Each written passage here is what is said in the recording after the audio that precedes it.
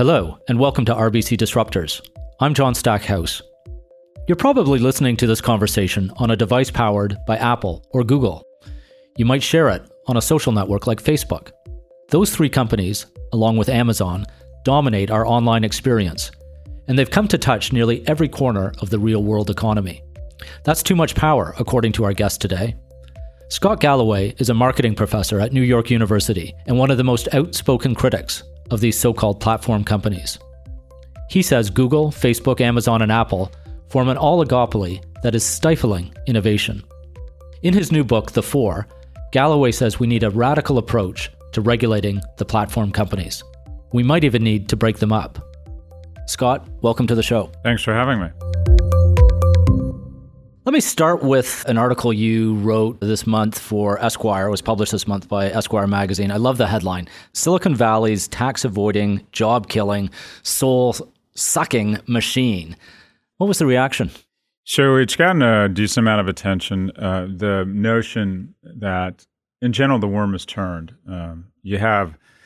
Whereas a year ago we were trying to figure out which CEO is more Jesus-like or going to run for president, there's definitely a growing gestalt that there's another conversation that needs to take place with these companies.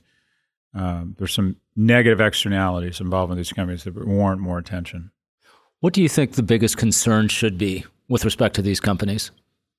Wow, that's actually a good question, and it's an obvious question. I hadn't thought about it. So I'd say short-term, the weaponization of platforms to subterfuge our democracies, and it's not just happening in America. It looks like it happened in Britain and in France. So the immediate concern is we need to defend our borders and not let these incredible companies and assets that we built and paid for be weaponized by foreign adversaries. And then I think the long term, there's some stuff around, or some very important issues around, is the business model lead to more polarization of our society because the content is supposed to enrage us and take us to one end or the other, where we dislike the other end even more. And the impact on children that this kind of these addictive technologies have that adults can somewhat modulate, but maybe a 10-year-old boy can't. So there's political concerns, medical and social concerns, and economic concerns. You think front and center right now is political? It's funny. I just as I said it, I started thinking, are those the most serious? Because I'm looking at it through the lens of a parent, and those are the things at the front of my brain. You could also go to... You've got two kids, right? Two kids, 7 and 10, so I think about this stuff a lot. But you could also go to, in the last 40 years, new business formation has been cut in half.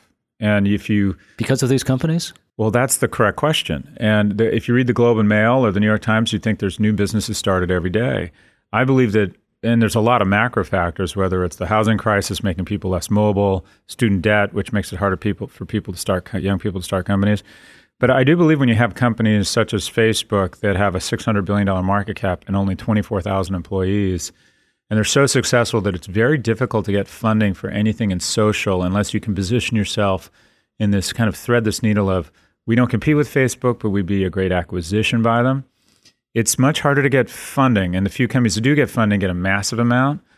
So this sort of winner-take-all, fewer and fewer companies with a greater concentration of power, I think is net bad for our economy.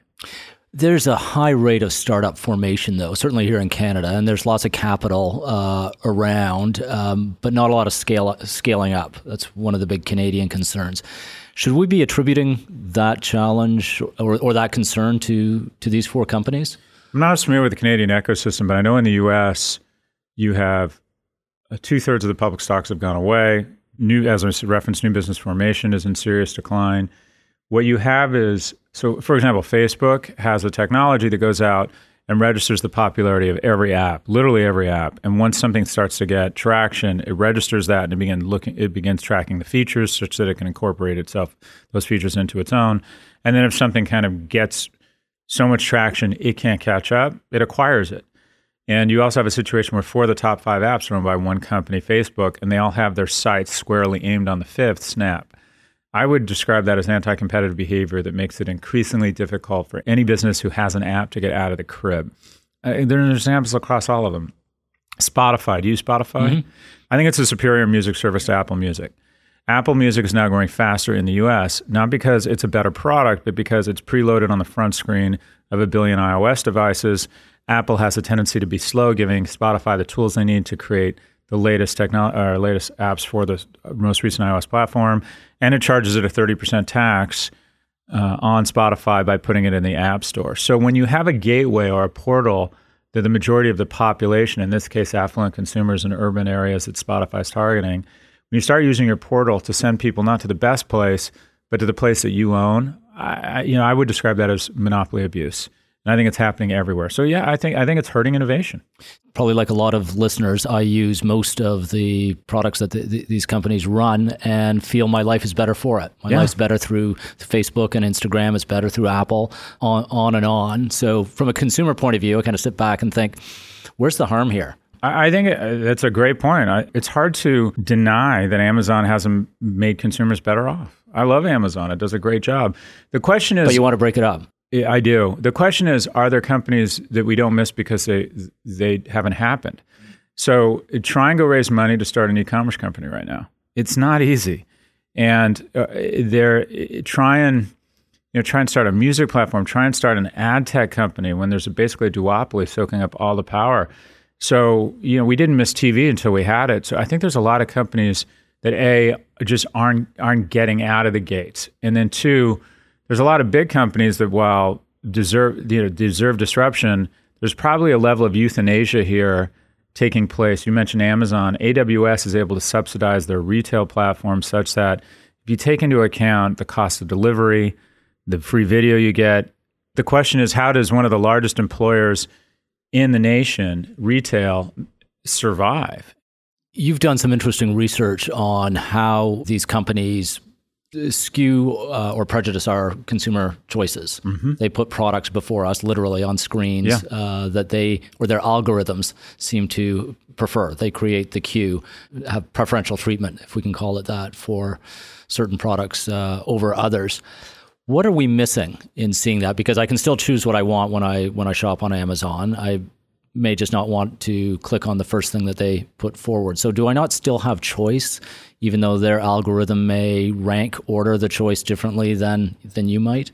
Yeah, but you'll choose 94% of the time one of the first 5 things presented to you. So yeah, you have the choice, but on Google, you never choose anything off the second page. So I would say, okay, it's like saying you have the choice. You could drive to Montreal to see the movie. You have that choice, but are you going to? Because when you're on the second page of Google or when Amazon puts you further down in the search listings, you might as well be on Mars. So when companies aggregate this type of power, concentration, and wealth, they almost become somewhat immune to regulation. In the case of Facebook, when they acquired or wanted to get the acquisition of WhatsApp approved by the EU, again, Commissioner on Competitiveness, they said, well, we're worried about all this data on individuals. You're going to have data on their messaging, on their social activities, where they are. And Europe is more sensitive about people and lists and data than we are. And Facebook's exact words were, it would be impossible for us to share data between the core platform, Facebook, and WhatsApp. And the EU Competitive Commission said, okay, based on that information, we're going to approve the acquisition. They approve it. And then, spoiler alert, 12 weeks later, Facebook figures out a way to share the data.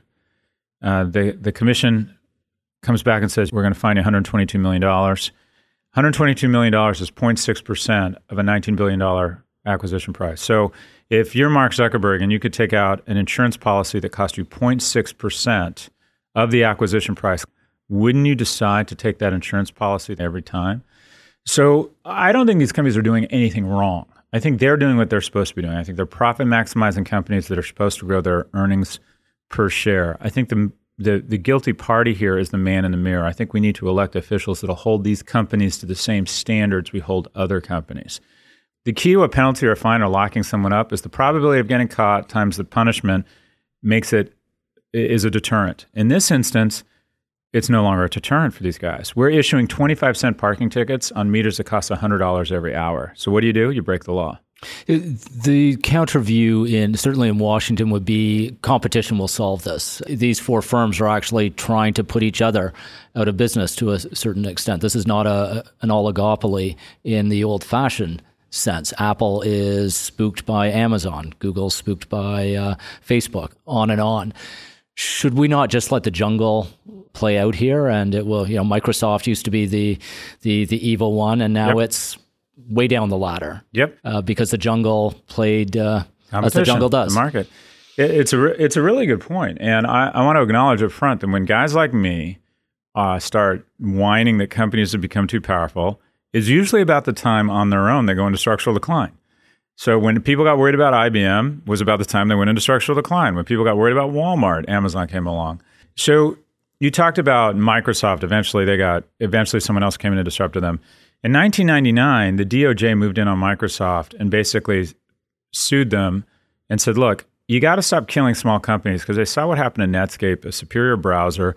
Microsoft then turned around and used its bundling capability with Windows and its influence in the Wintel market to basically make it impossible for Netscape to survive, and it died. So it moved in and said, stop killing small companies. If the DOJ hadn't moved in on Microsoft, I don't think we'd have Google. I think Microsoft would employ the exact same tactics to support Bing. So I think regulatory intervention, when companies do what they're supposed to do and use every asset at their disposal, including monopoly-like control, to grow their earnings. Occasionally, we need referees on the field that move in and throw a yellow flag. We did it with Ma Bell. We did it with the railroads. Innovation and telco soared after we broke up the telco guys. So I'm not advocating for restraining these companies. I'm advocating for oxygenating the marketplace and breaking them up. The concentration of power and wealth. Look at the economic titans of yesteryear. P&G, 100,000 employees, $150 billion market cap. General Motors, $60 billion market cap, $250,000 middle-class households. Facebook has $600 billion market cap and 24,000 employees. And I believe that if you'd had Facebook, Instagram, WhatsApp, and Messenger as 4 separate companies, you would have probably 100,000 employees. You'd have a broader tax base. You'd have more M&A. You'd have more hiring. You'd have more full-body contact competition. I think Mark Zuckerberg might be worth $35 billion instead of $65. But I think it's kind of a better ecosystem, more competitive markets, better planet with these companies as separate. I think they've just aggregated too much power. You say, they're competing against each other, fair point. They're kind of all bumping up against each other, but they're still mostly in their own swim lanes, mostly. If I said search, phone, retail, and social, you would know who I was talking about. And each of those companies gets sort of 80, 90% of their revenue and 110% of their profits from kind of their core, except for Amazon, which seems to be everywhere now. So yeah, they compete against it, but let's assume they continue to compete against each other. Are we comfortable with 4 companies aggregating so much power? So far this year, in the S&P 500, 3 companies are responsible for 50% of the gains. Amazon's responsible for a quarter of the gains of the S&P 500. So is that, Alexa, is this a good thing? So, Alexa, is this a good thing? Let's turn to Amazon, because you've joked that maybe it's not a joke. This book is entitled The Four. If there's a sequel, it will be called The One. Yeah. And the one is Amazon. What should we be thinking about when all of us try to understand what Amazon is becoming as the one? So if you look at where Amazon bumps up against the other guys, it's winning. Everywhere it bumps up against Google, it bumps up against Google a couple places. One, in media. Amazon Media Group, which no one ever talks about, is now growing faster than Google or Facebook. Where it bumps up against Google in search, the small but profitable niche of product search, Amazon is growing its share in product search. Where it competes against Apple in computer hardware, you and I were talking about this before, Alexa is much more disruptive and doing better than the iPods or the Apple Watch. Where it bumps up against Apple in streaming video, it's gaining share in streaming video. It seems everywhere it's competing. In voice, it is literally kicking the butt of Apple Siri. So what should we be thinking about? One, I think Amazon's about to become the most valuable company in the world. And by the way, I own their stock. And I said they were going to be the most valuable company in the world when they were at $200 billion. They're now at $700. I think they're going to $1 trillion. I think they're going to be our first $1 trillion company. I think the thing to be thinking about with Amazon, from a consumer perspective, what's not to love? From an investor perspective, I think the stock's going up. From a company perspective, I'd be thinking about, and it depends what industry you're in, but I'd be thinking about what does it mean when a third of all computing is done without a screen? What does it mean for my company when people increasingly make purchase decisions in kind of consumer exploration via voice. What does it mean for me as a company? And then I think there are broader questions around what does it mean when one company starts sucking all the oxygen out of the room, has access to the most capital, can make speculative investments no other company can make, can show up with 38 gallons of gasoline to every one you have because it has access to cheap capital in any sector. What does it mean for the tax base? What does it mean for hiring? Since the Great Recession, Walmart has paid $64 billion in corporate income tax. Amazon has paid $1.4 because Amazon runs at break even because we have decided to replace profits with vision and growth. And more power to them. But if the most successful company in the world, which I would argue is Amazon right now, doesn't pay any taxes, what does that mean? Well, it's pretty straightforward. The less successful companies have to pay more taxes. So just as in the U.S., public policy hasn't kept up with an aging America, and we give people Social Security at 65 when everyone used to die at 58, public policy or taxation policy hasn't kept up with the innovators. And that is, Amazon has figured out a way to reduce all leakage to the government and pay no taxes. And this is despite, so they've paid 1/40th the taxes of Walmart, and this is despite the fact that in the last 30 months, they've added the value of Walmart to their market capitalization. It's interesting you use the gallons of gasoline analogy because using the cliche that data is the new oil, Amazon's a data company. And that, I would argue, is how they are beating the others. They are just amazingly good at data. Yeah. They've got better AI. Obviously, the cloud computing bet was genius, and they're reaping the dividends from that. But it raises a question. Among the questions it raises is how should we regulate or think about data? Yeah. How do we price it, and how do we police it? It's an interesting thought. So I want to go back to what you said originally. That data is oil, and you hear that a lot. I would argue data is oil, but only if oil was trading at $1 a barrel, because the finite resource of the value add is in refining. So RBC probably on a lot of levels has as much data as Amazon. What Amazon's been able to do is refine the data and figure out a way that it serves you a product page that's customized to you. What's hard to find is people that can take the data and figure out a way to translate it into some sort of consumer value proposition. And that's what Amazon's genius at. I find the companies I work with have a lot of data. What they don't have is people and products and the vision and product teams to figure out a way to turn that data into some sort of tangible incremental improvement in product. Now, to your point around pricing data, I think it's an interesting idea that every consumer would own their data and rent it or sell it out. And you'd say, okay, Facebook, if you want my data, you're going to have to pay me. There might be a lot of innovation that comes our way in terms of micropayments. I think about it more as avoiding advertising, that every time you go online, you might be able to say, you know what, I'd just rather not have advertising today, so charge me 28 cents, which is about what I think all online advertising gets in a good day if you're on all day, 24 hours. I guess it'd be a way of transferring shareholder value or value back to the end consumer. It'd be a way of making the product less expensive. I just don't think these companies are going to let us do it. Among the additional challenges and differences between oil and data is that oil is pretty much a finite resource and depletes as you extract it. Data accretes. The more data I give Amazon, the more data it gets. It multiplies. And actually the value, but what we as consumers haven't really figured out is the accretive value of that data that their algorithms are able to generate are all going to Amazon now, not to the consumer. Now, I suppose they would say actually it is going back to the consumer through lower prices, better service. And that's what better data allows them to cut their prices. But ultimately, I wonder, is there going to be some sort of consumer, I don't want to say backlash, but consumer demand from these companies for better value? Or is this as good as it gets and we'll just all keep rolling along with it? I don't think the revolution is going to be consumer-led. The consumers get so much value from these companies. They're so busy. And consumers are generally, there's a certain amount of dissonance between outrage and what people actually do. So people complain about supply chain ethics and retail, and they want a little black dress for $9.99. And so short of them doing something, look, these platforms were weaponized by Russia. We know that now. Subterfuge our democratic process. And I don't think Facebook usage has gone down since the election. Yeah. I think Facebook, the core platform, is struggling with new users, but I think Instagram and WhatsApp and Messenger are as strong as ever. we talk about monopoly power, you also need to talk about monopsony power, and that is the suppliers here, the advertisers, really don't have any choice but to use them. I think P&G is probably horrified. The folks at P&G are these salt of the earth, smart, Midwestern, Cincinnati, very American company. I would think they're horrified by what happened to Facebook. They don't have any choice but to advertise on Facebook.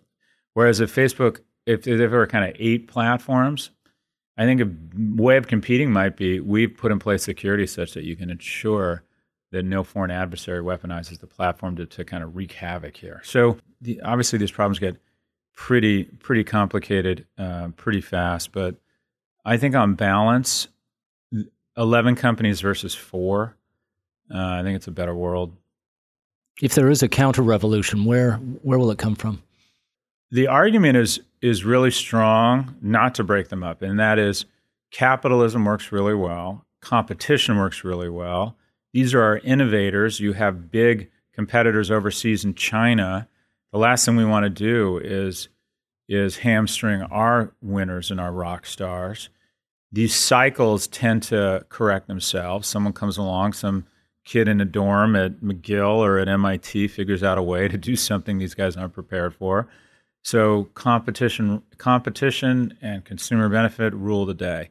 To a certain extent, that's what's happened, and that's what antitrust law is based on. If it's good for the consumer, we're going to leave it alone. So it's not even the counter-revolution. It's just the revolution doesn't happen. It may be over before the first shot is fired. I actually think it's probably going to happen. I think it's going to come out of Europe. They're already talking about something sort of similar to what you're talking about. They're putting regulations on you can't use someone's sexual preference, their religion, and something else to target them, or where they live even maybe. And it ends up that a crazy amount of advertising takes those things into account. And so Facebook has a really large team of people trying to figure out what's going to happen to their business and how do they get around it when the EU implements this regulation. So it's really more privacy than renting out your data, but it's coming.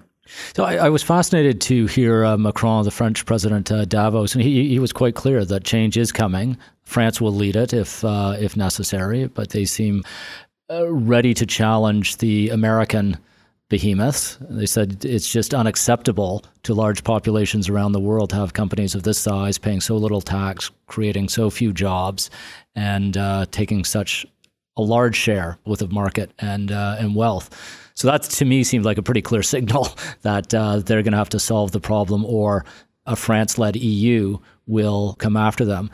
And we've seen over the years what China has done, which is to create its own model.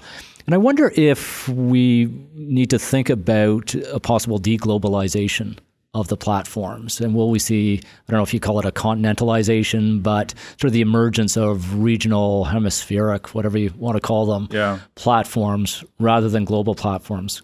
It's an interesting point. So the society that adopted that was China. I mean, China's model was let them in here long enough just to educate the market about the benefits of search and social, steal their IP, and let's be honest, it was IP theft. And by the way, I'm not being indignant about it. The Americans stole the IP of Europeans in manufacturing and textile, but they've done it very effectively in technology, and then prop up a local entrepreneur and capture the value domestically. So they've sort of regionalized tech. I think there's a lot of benefits to scale. I think the scale these guys have benefits. I just wonder if there's a way to figure out to redistribute some of the proceeds more equitably. So, I mean, the first and foremost, companies shouldn't be able to avoid taxes. If they're getting a ton of revenue out of France, there's got to be a way. And you already see it. These companies do all kinds of gymnastics because they're so powerful and so thoughtful and smart and aggressive in terms of regulatory, kind of prophylactically going after regulation. Amazon has 77 full-time lobbyists in Washington. Apple licenses their IP for the brand, thereby suppressing the profits in the U.S.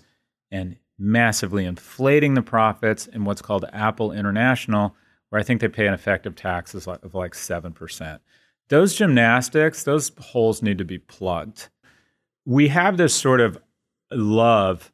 I mean, this is an analogy that gets people riled up, but in America, we are going through a very serious debate around gun control. And where it stems from is that we have this affection for the American maverick, gunslinger, hunter-trapper, stand your ground, the American revolutionary that will not let its government descend into tyranny by letting us no one can take away our guns. We also in America have this massive affection of a core American ideal, and that's the innovator.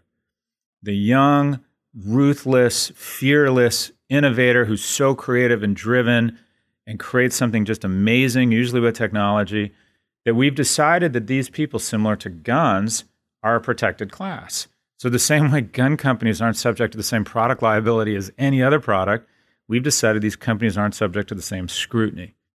But you've suggested this is the year where the worm will turn if it hasn't.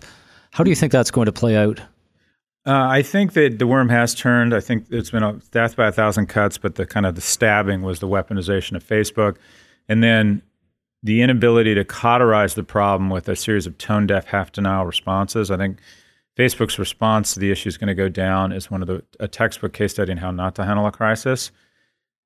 I think that is probably the turning point, and I think you're going to see some sort of regulation or taxation. I don't think it's going to come out of D.C. I think it's going to come out of Brussels, where they register all the downside but a fraction of the upside, or you're going to see it come from an attorney general in a red state. Kansans love Google, but Kansas hasn't benefited a lot from Google. The newspapers, the radio stations, their ad agencies have all come under the same pressure as every other media company, and Google isn't building any university hospital wings or recruiting from the University of Kansas. So red state, AG, but most likely regulation or taxation comes out of Europe. So we sit here in Canada watching this with interest, fascination, and often a desire to extract some of the benefits that these countries are generating. The example that springs to mind is the competition for Amazon's HQ2, the second headquarters. Toronto's made the short list, the only non-American city on the short list. A lot of debate here about, is this ultimately good for Canada? Is it good for Toronto? How do you think non-American countries should be thinking about working with the American platforms? So I think you have to serve your own economic interests and ensure that you're getting a decent deal. And I think it varies by country, if what the deal is, if you will. But look, at the end of the day, these companies are remarkably innovative. And just as Mercedes sort of transfers value from the rest of the world to Germany and then to Stuttgart, these four vessels, Amazon, Apple, Facebook, and Google, have transferred trillions of dollars in wealth from the rest of the world to the U.S. and then from the U.S. to the coasts. Now, with respect to HQ2, I believe this is an example of how kind of queered the market has become and how perverse our society has become, because I think the decision's already been made, and I think this is a big ruse to mature a crazy, generous term sheet based on a frenzy pitch competition that results in irrational terms that will ultimately be bad for taxpayers. So, I was hopeful that the mayors were all going to get together, hold hands, and say, "Look, we'll compete on human capital. We'll compete on who offers the best students, the best infrastructure. But we're not going to just drop our drawers and just start throwing money at it, because all you're doing, if Austin offers another $1 billion, all they're basically doing is taking $1 billion out of the tax coffers if they choose Toronto, because any city that Amazon goes to is going to have to match the best price. Toronto, great universities, attracts young people, a great quality of life, international airports, a budding tech community, and you have absolutely no chance. There's absolutely no chance Amazon is going to come here. Why is that? The biggest threat to Amazon right now is not competition. It's not being disrupted. The biggest threat to Amazon right now is regulation. And there is no way that Jeff Bezos is going to take a chit the size of Mars, called putting the second headquarters in a domain that has no representatives in Congress. That would be wasting the chit. So I think Toronto's actually got less chance than any city on the map. Who has the best chance? The exact opposite, D.C. If you'll notice, 3 of the 20 finalists are all in the D.C. metro area, because they're not going to regulate the local kids. So number 1 is D.C. I would say number 2 is New York, because what people fail to realize is that these companies are run by humans. He gets to make the decision. I've been on a lot of public and private company boards. Whenever the idea of HQ comes up, you'll find out that the decision was made based on where the CEO wanted to spend more time. A 53-year-old man worth $105 billion is not going to spend 3 months a year in Indianapolis. They have absolutely no choice, no chance. He has homes in New York and he has homes in D.C., which means the headquarters, which means he likes it there, means he already has a toothbrush there, which means the headquarters are going to be in New York or D.C. And the dark horse is Miami, because anyone who lives in Seattle probably likes the idea of spending 3 months a year in Miami. Toronto, no chance. And I think it's a travesty. They're wasting your time and your energy. You've got 2 children. I think they're 8 and 10 years old. When you think about them as adults 20 years from now, what sort of tech world do you think they'll live in? What sort of platform world? I have no idea 20 years out. I mean, the 2 technologies I feel comfortable saying will be much bigger and more important in our lives in 3 to 5 years are messaging and voice. I think those are underinvested. I think those are going to be transformative, figuring out a way to communicate with consumers via texting. Texting is still an area of trust. I collected my mail for the first time yesterday in 3 months. I don't trust anything that comes in my mail. It's neither important nor meaningful. So I don't trust mail at all. No trust whatsoever. I don't trust my phone anymore. If someone calls me on my phone and it's a number I don't recognize, I don't answer it. And if it's anyone else, I'm pissed off and think that they're old and stupid for actually trying to call me. So I don't trust my phone anymore. The only place I still trust is my text, is messaging. I read all of my messages. I don't read all my email. I sort of trust my email. I probably read 1 in 3 emails. So messaging is kind of the last medium of trust, as far as I can tell, where someone can reach me. So I think that's a huge opportunity for companies to figure out a way to communicate with the consumers via messaging. And then the second thing is voice. I think voice is just transformative. Some things that won't work. Virtual reality, ridiculous, stupid. People don't want to put anything foreign on their head that doesn't make them look cooler. You just out yourself as someone who's never kissed a girl when you put on a virtual reality headset. You just look stupid. You can pay $1,000 to feel nauseous and look like an idiot. That's the value proposition there.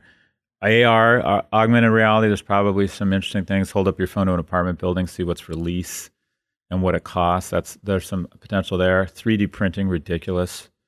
Internet things, vastly overhyped. And I'm still trying to figure out the blockchain. That's feeling like it's a little bit overhyped, but we'll see. But the 2 in technologies, if I was coming out of college and thinking about things I really want to understand and be that guy or gal at a company, I don't want to be the voice gal. Oh, she gets voice. I think that's a good wrap. Voice is the thing. Well, I'll wrap up with a comment you often conclude with, which is the world is a better place. Yeah. Life is better today than ever. How do you balance that, or how do you square that view with a lot of the concerns that you've raised in this sort of conversation?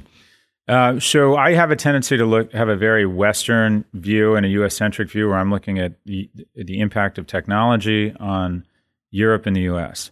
But if you zoom out and you look at the world, income inequality actually between nations is actually declining. The number of kids this year that will die from infectious diseases has never been lower. The likelihood that you or I will die at the hands of another human being has never been lower. More girls are going to college than ever before globally. So life expectancy is going up in most nations. By the way, it's gone down in the U.S. 2 years in a row. But if you zoom out and you look at the planet, perspective is a photographic term, meaning how you zoom in or zoom out. When you have more perspective than I do, I usually look at tech and its impact on the U.S. and Europe. When you look at the world and you zoom out, yeah, it's a great time to be alive. Best time in the history of mankind until tomorrow, and that will be the best.